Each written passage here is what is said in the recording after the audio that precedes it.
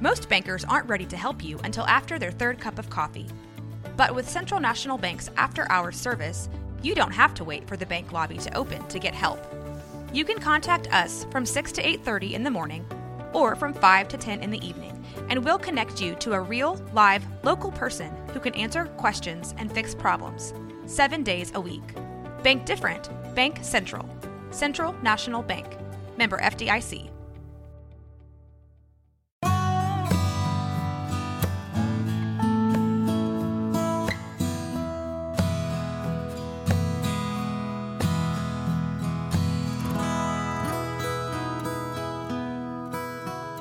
This is Central Texas Living with Ann Harder. Hello, everybody. I'm Ann Harder. Welcome to Central Texas Living, the podcast.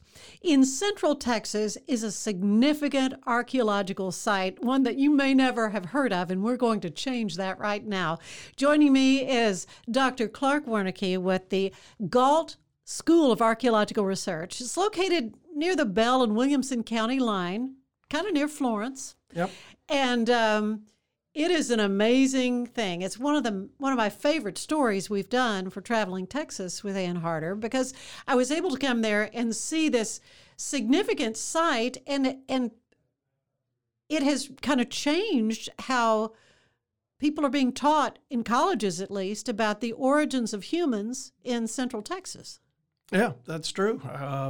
We had all been taught as kids that, these half-naked guys were running around Siberia 13,500 years ago, and they came to a bridge that connects Siberia to Alaska, and they ran across it, and then they came to a 3-mile-high wall of ice, and apparently it miraculously parted. I always imagine, Charlton Heston on top with a multicolored robe and a big stick, and there's a 2,000-mile-long passageway between them, and they ran through there, and they were kind of an Asian biker gang, and they killed everything they came across until 37 large animals became extinct.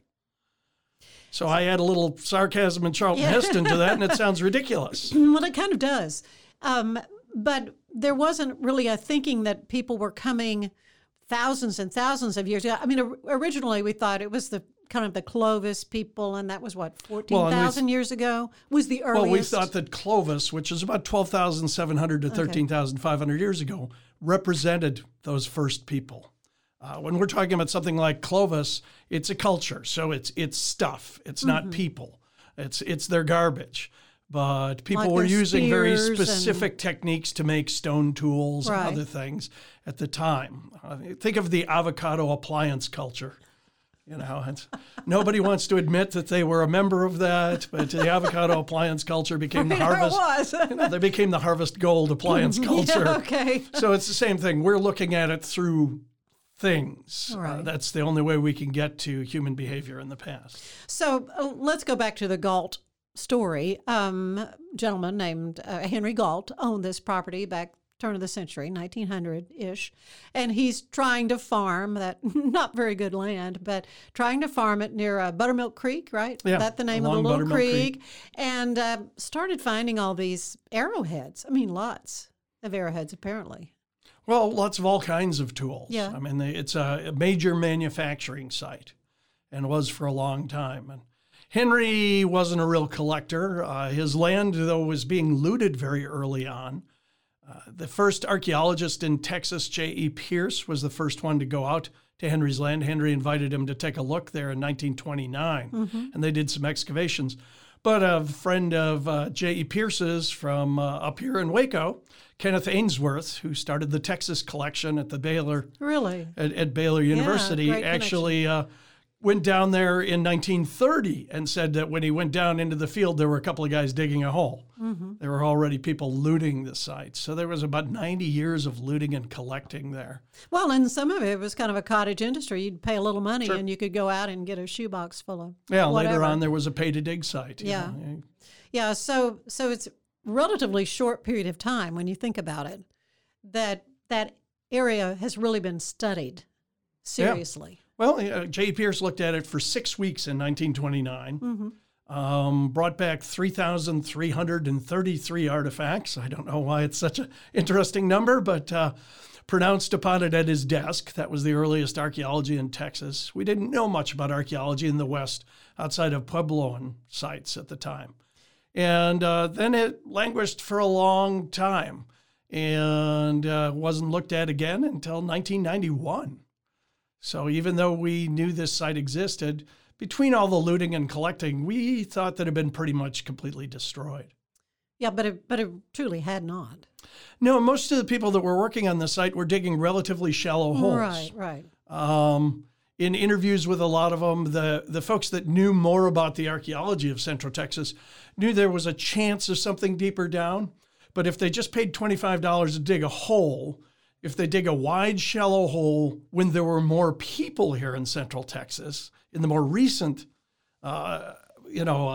archaeology, then they're going to go home with a shoebox full of stuff for $25. Mm-hmm. If they dig a deep, narrow hole, they may go home with nothing. So because of that and the fact that a lot of people are digging these holes in the summer, when you don't really want to be digging a large hole in Central Texas, they're digging relatively shallow holes and, in effect, protecting the older archaeology. So that was a benefit of that. Let's talk about the different people groups that lived here, from the most recent to the furthest back that you've discovered. Well, most recently in this area, you had the Comanche. Right. Before them, you had the Apache. They were kind of pushed out of the way by the Comanche. Before that, you had the Waco and Tawakoni and a number of the Caddoan peoples, Hasinai, Wichita, folks like that were down in this area. And before that, we don't know because we don't know the names. You know, the names we get, particularly for Native American groups, are usually not their names, first of all. They're the names that other people gave them, usually their neighbors who didn't like them. Mm-hmm. So many of them are not very nice names. And, of course, the Spanish, wrote those all down when they got here. So we have a whole series of names for peoples, not necessarily their name for themselves. But prior to that, we really only have the stuff they left behind. And we can't tell all the time if that's one people or a number of people. Think of the iPod culture, mm-hmm. or, the iPhone culture, mm-hmm. since I'm old enough to remember iPods and they're already history. But, you could go in the furthest reaches of Western China and find somebody with an iPhone. The stuff on their iPhone and the stuff on your iPhone is probably going to be quite different. But you'd both hold up your phone and go, hey. Yeah, we got one. So finding an iPhone or a Coke bottle or can or something like that from popular culture doesn't necessarily tell you there's different people there. You have to put all the things together that you find, all the clues, just like a good murder mystery, and try to determine what happened there. And clues all put together in a whole will tell you more about what might have gone on there and might be able to distinguish between one group and another. So what you originally thought was 13,500 years ago were the first people that came here. But you dug deeper and found 20,000 years ago, maybe. Yeah. Now, that's a big discovery. And we didn't expect that. Yeah. Galt was a lot of surprises. I mean, when we first got out to Galt, first thing we found were these incised stones with geometric designs incised in them, the oldest of which at Galt are actually the oldest dated art in the Americas. That's incredible. And we found a mammoth mandible, the lower jaw of a juvenile female Columbian mammoth, and some of the other bones from her, surrounded by 22 butchering tools and a Clovis point, so a probable mammoth kill site, really? Of which there's only about 17 known in the Americas. Mm-hmm. Then we had 2.6 million artifacts from about 3% of the site. That was a big surprise. That's just an extraordinary amount of data. And we've had 600,000 Clovis artifacts, which is one of the largest, conglomerations of Clovis artifacts in the nation. It's one of the largest data sets we have to look at. And then when we were doing test units out there to show other archaeologists the site, we found archaeology below the Clovis strata. Well, Stuff that was between... Who started digging then? I mean, when did that happen? Well, we actually did 3 test units because one of the largest gatherings of archaeologists in the world, the Society for American Archaeology, was going to be in Austin for the very first time ever. So we were going to bring busloads of archaeologists to the site to show them that stratigraphy. And you dig down and you dig. I was taught you dig until you hit bedrock, water, or it's unsafe to dig. Mm-hmm. And so we dug all the way down to the underlying bedrock, which we really hadn't done very often there. We'd gotten into all this archaeology and slowed down by that. And we found all this stuff way down at the bottom above that bedrock. And it dates between 16 and 20,000 years ago. And that just upends what the textbooks had said. Yeah, it's significantly older. Now, we have a handful of sites that were found prior to this.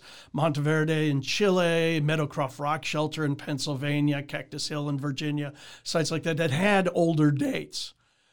But each time one of those found, people go, well, I don't know. But when you start getting more and more of these sites, there's so much data that eventually you have to change your ideas and say, well, I wasn't sure about the dating on that site. I wasn't sure about the artifacts on that site. But now there's 10 or 12 of them.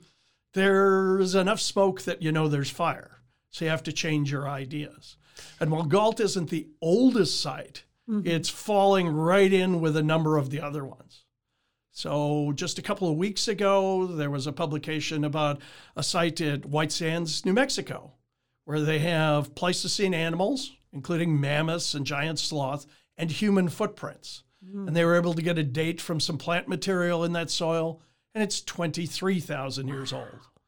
And a colleague of ours who worked at Gault, Dr. Cyprian Argeline, published last summer in Nature magazine about a Chicohuite cave in Zacatecas, Mexico, where they have 26,000-year-old dates. So I've been getting calls from people saying, what do you think of those dates? Like, I'm delighted. Because, it's showing. We got 20, 23, 26, 22, we're starting to see patterns. Right. So you have to have a pattern. I mean, you've got this one site there at Gault that I think is interesting. It's filled back in, right? Yeah. I mean, when you dug and you found it, and you found basically what, the floor of a house? Is that what you found? Yeah, we have the floor of the oldest excavated house in North America. It's at least 12,700 years old. But it's been covered over. Yeah, it's in a floodplain. There's no way for me to protect it, to preserve it, unless somebody with a lot of money is listening to this podcast and has a good checkbook and wants to write a check. Well, there's other things we need that money for. So we could do. We'll be back to you about the money. But I mean, you would have taken millions of dollars to build some sort of facility and so forth. But what you have to do now is find another place, necessarily around here or not. Archaeologists are interested in patterns of human behavior. We're not actually interested in artifacts or filling in museum cases or filling in the gaps in your history books. We're looking at human behavior in the past. Sociocultural anthropologists look at it in the present, and we're trying to model human behavior in the future. So we're not so much about where we were as we are about where we're going. And that's what we really need. But to be able to look at human behavior, what you really need in a broad scale is patterns of human behavior. That's what cultures are. When we talk about the Clovis culture, it's not a people, it's a pattern of behavior. So what's involved in the Clovis behavior? Well, and the further back you go, the less data you have. So Clovis is an awful lot of stone tool technology and a tiny bit of wood and bone that have been found. But we don't get, we get indications, for instance, that they had mats and baskets and clothing and bags. We just don't get the preservation on that. We can see the tools they had for making those things, which gives us clues. So, if it's a historical site, you might have a written account of it, and you'd have a whole bunch of things laying around, and you'd pick it up. I had one guy who worked for me who'd pick up a beer can tab, and he could tell you, because those actually changed through time, he'd tell you, oh, this was made between 1963 and 1967, things like that. Yeah. So we take all those things and we look for those patterns of behavior. Clovis is one of those patterns. And you can't use one site to form a pattern. One site is just a data point. So we're constantly looking for other sites here in Texas to try and find out what's going on there. And we work with other researchers throughout this hemisphere. Yeah. And of course, you told me that there have been you're always looking for these sites. You're always Constantly, yeah. I mean, here in Texas, it's a little more difficult. First of all, 99% of the land in Texas is privately owned, and we have to be invited in. But folks do contact you. Yeah, we don't have any superpowers, so we can't take land or artifacts away from people. Yeah. So No. usually people contact a friend of a friend of a friend, and they say, who can we trust? Mm-hmm. And then they get in touch with us. And we have lots of people send us pictures. They'll text us or email us pictures of things and say, I found this in my backyard. What is that? And the more eyes out there looking, the better it is for us. Mm-hmm. We tell people, just please make sure they're in focus. I get a lot of really fuzzy brown pictures, and I got to say, can you take some more pictures? Anybody's It guess. might be a rock. No. All right, Dr. Clark Warnke, we're going to come back. We'll take a break, and when we come back, we'll hear more about his work at the Galt School of Archaeological Research. Stay with us. Hey, I'm April, Hey, I'm Caroline, and this is Bloody Happy Hour. your newest true crime comedy podcast. So grab your favorite drink and join us every week for Thirsty Thursday. We promise to tell you the bloodiest stories and give you a laugh in between. Go find us, follow us, and subscribe anywhere you get your podcasts, because guess what? We about to be sipping on some murder.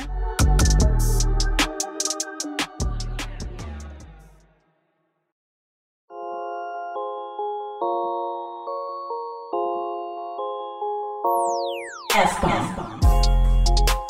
This is Mandy and the F-Bomb, where we shed light on stories and invite you to find your place and purpose in the world of foster care.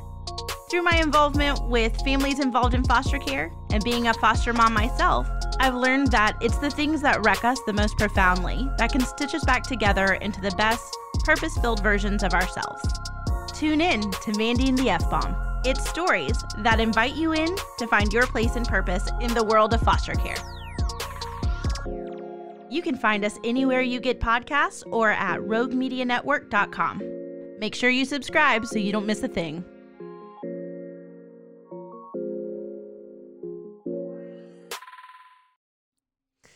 And we're back with Dr. Clark Warnke, who's the executive director. Is that the right title? Yep, executive director. At the Galt School of Archaeological Research, and it's there in the Williamson County, kind of close to Williamson and Bell County line on some property, beautiful property out there.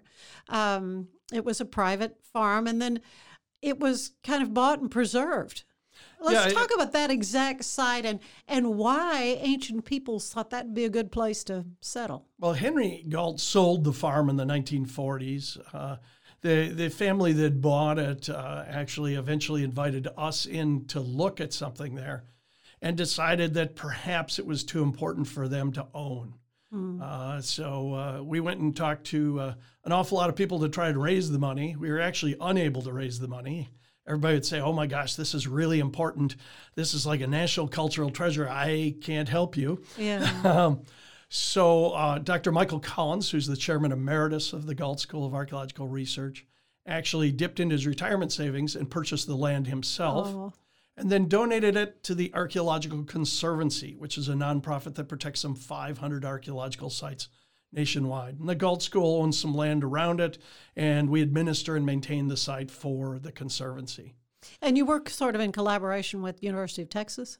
Well, we have an office down at the University of Texas, and we have a project that we fund at the University of Texas called the Prehistory Research Project that enables our scientific staff members to get benefits and so on. So, yeah. Well, the area there, when we got to come and do our television segment with you, it's beautiful, but you said, you came to Texas in the summer, and you wonder, why would anybody want to settle here? But there were definite reasons. Yeah, it's, first of all, the Edwards Plateau, which we think of as a very dry place, is where much of the water in Texas comes from. It's where 4 of our major river systems start. The 15 largest springs in Texas are on the Edwards Plateau. So it's dry near the surface, but it's a giant sponge filled with water. And so even at the Galt site, we have 6 springs that run pretty much all the time. In a wet year, we counted 32. Really? So water is one of the important reasons why people are coming to the edge of the Edwards Plateau. It's also what's known as an ecotone. It's where environments transition into one another. So a short distance away is the Blackland Prairie, the coastal plains, down which near is where- I-35. Yeah, Waco and those all deep in farms that, yeah. and everything. And we're actually at the conjunction of the Balcones Canyonlands, the Edwards Plateau proper, and the Lampasas Cut Plains to the north. And then the valley that Buttermilk Creek is in is completely different from everything around it. We tell people on tours it's kind of like living between, in the alley between H-E-B, Randall's, Lowe's, and Home Depot. Pretty much everything you could want is there. Yeah. There's also ancient trade routes that go through there. Now that's fascinating because there is a stone that's right under the Edwards limestone, right, called chert. Chert. Yeah, tell them about that. Chert has got a fancy name. It's called the cryptocrystalline silicate. It's a stone made of silica crystals. It's akin to quartz. Opal, chalcedony, jasper are also cherts, as is flint. Flint is a type of chert that's formed in chalk. And the Edwards Plateau, which is about 34,000 square miles, is ancient seabed. That's where you get all those little marine fossils in there. It is the largest source of chert in North America. We find Edwards Plateau chert more than 1,500 miles away archaeologically. I'm convinced it's probably further than that. It's just that archaeologists further away than that probably have no idea what they're looking at and write their reports and say, I have an unknown chert I don't know size. what it is, yeah. We've only recently developed a way to kind of fingerprint that. So people are looking at that as well. But So the people living there, they were trading this they're trading stone. the rock. Yeah. Yeah, and today people still trade the rock. Yeah, you said that's It's worth $3.50 a pound on Really? eBay and Craigslist. So you got it on your property. Modern flint knappers still pay a premium for Edwards chert. It's one of the finest materials you can make stone tools out of. It's stronger than steel.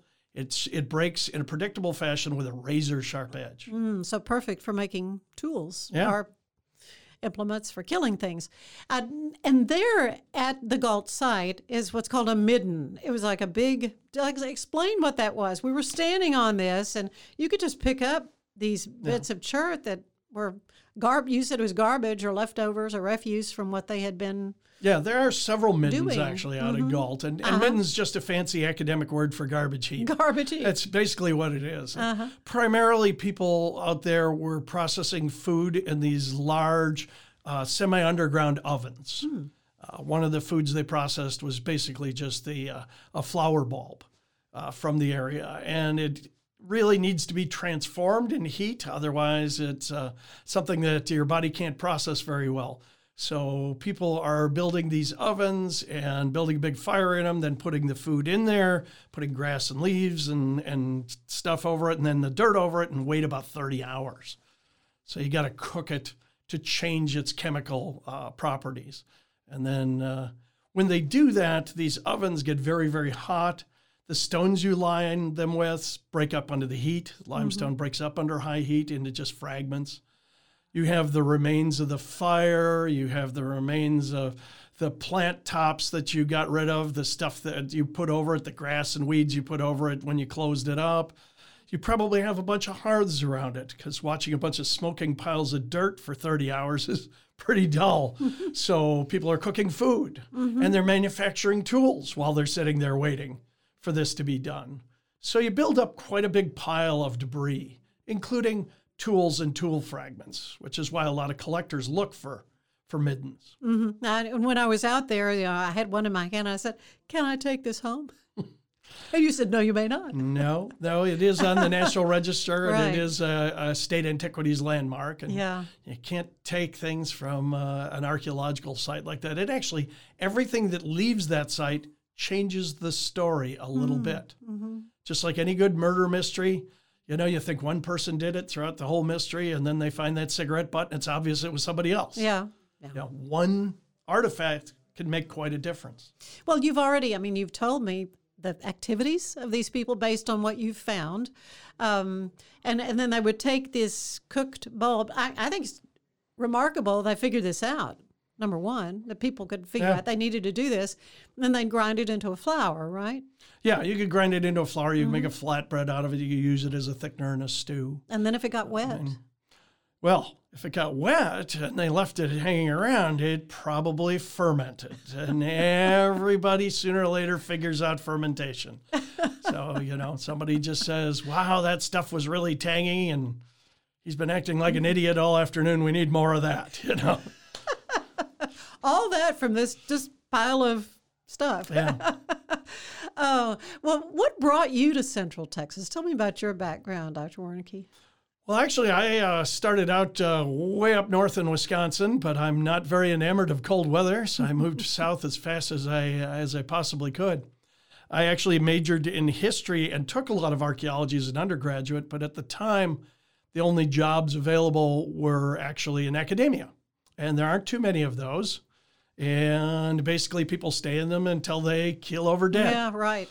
So there weren't really any job opportunities. So I actually went into business for a number of years. I actually got an MBA and was in the lumber and building materials business for a long time. Uh-huh. I was doing consulting and living in Florida at the time. And of course, in an economic downturn, the first person to go is the consultant. So I was sitting around at home, and I don't sit very well. And some friends of mine said, you never shut up about archaeology. There's a school less than a mile from you that teaches archaeology. Why don't you look at that? So I actually went back and got my master's and PhD in archaeology. And with my MBA, I organized large projects. Actually, prior to coming to Texas, I worked for 9 years on Amaya City. Yeah, so you've got quite a range of experience. Yeah, which is kind of unusual in archaeology because normally as a student, you're pushed to focus on a time period, a particular culture, or a particular geographical area. And you sort of stick with that. Yeah, well, because I was going back to school as an older adult. I don't take pushing very well either. But also the fact is that all archaeology is actually business. It's fundraising and accounting and logistics and personnel. And they don't teach archaeologists how to do any of that. So I had an opportunity to be able to do that for large archaeological projects. Yeah, perfect fit for the Galt School. You do raise money, and I know there is a project, a video project, a film. In fact, should I call it a film or a video? It'll be a film. It's going to be a film. And let's talk a little bit about that because there is it's going to be a crowdfunded thing, or they're still working, trying to basically, they're still raising the money, yeah. And it was a person came to us, Olive Talley. She's a 3-time Emmy nominee. She really knows what she's doing with this, has done some really remarkable work. And she said she actually learned about it from somebody on a trip she was taking in Antarctica, of all places. And a guy was talking about this incredible stuff in Texas, and she said, I'm from Texas. What are you talking about? Well, kind of like me. I've never heard of this place. So she came out and talked to us and got very enamored of it and said, I really would like to do this film project. And so we've been cooperating with that now for some time. And there's a trailer available.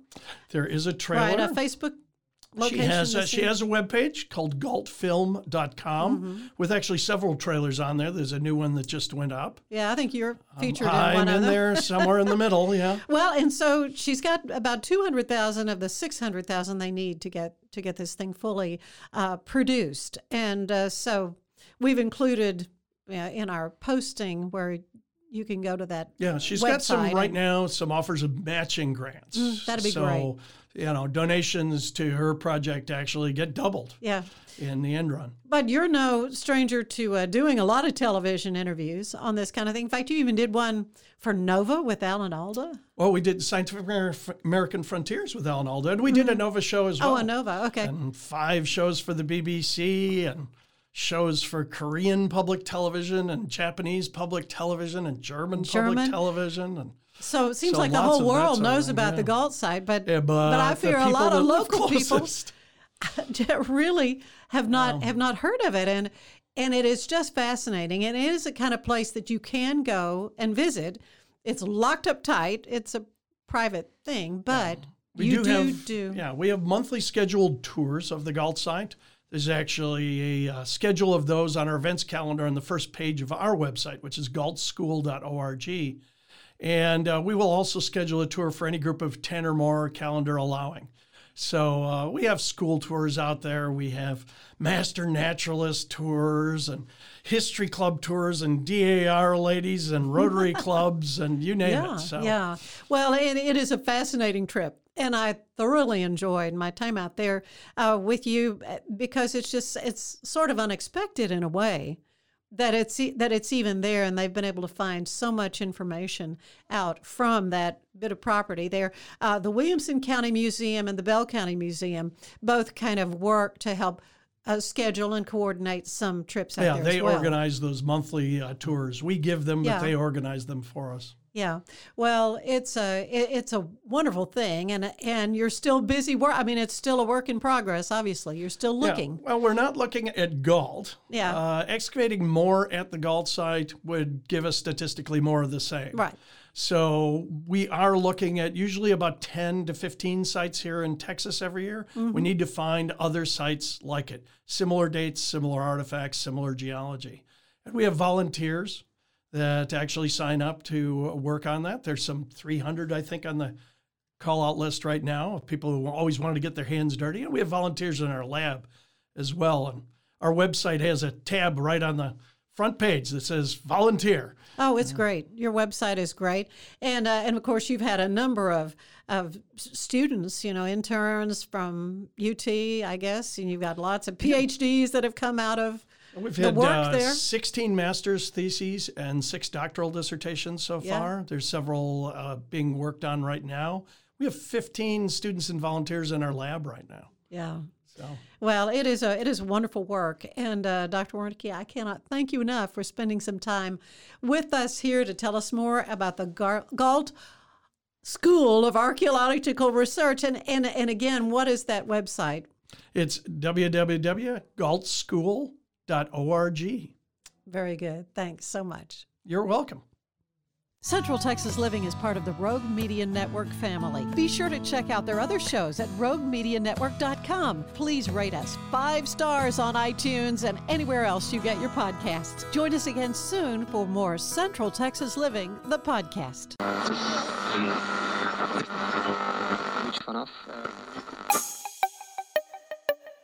This has been a Rogue Media podcast.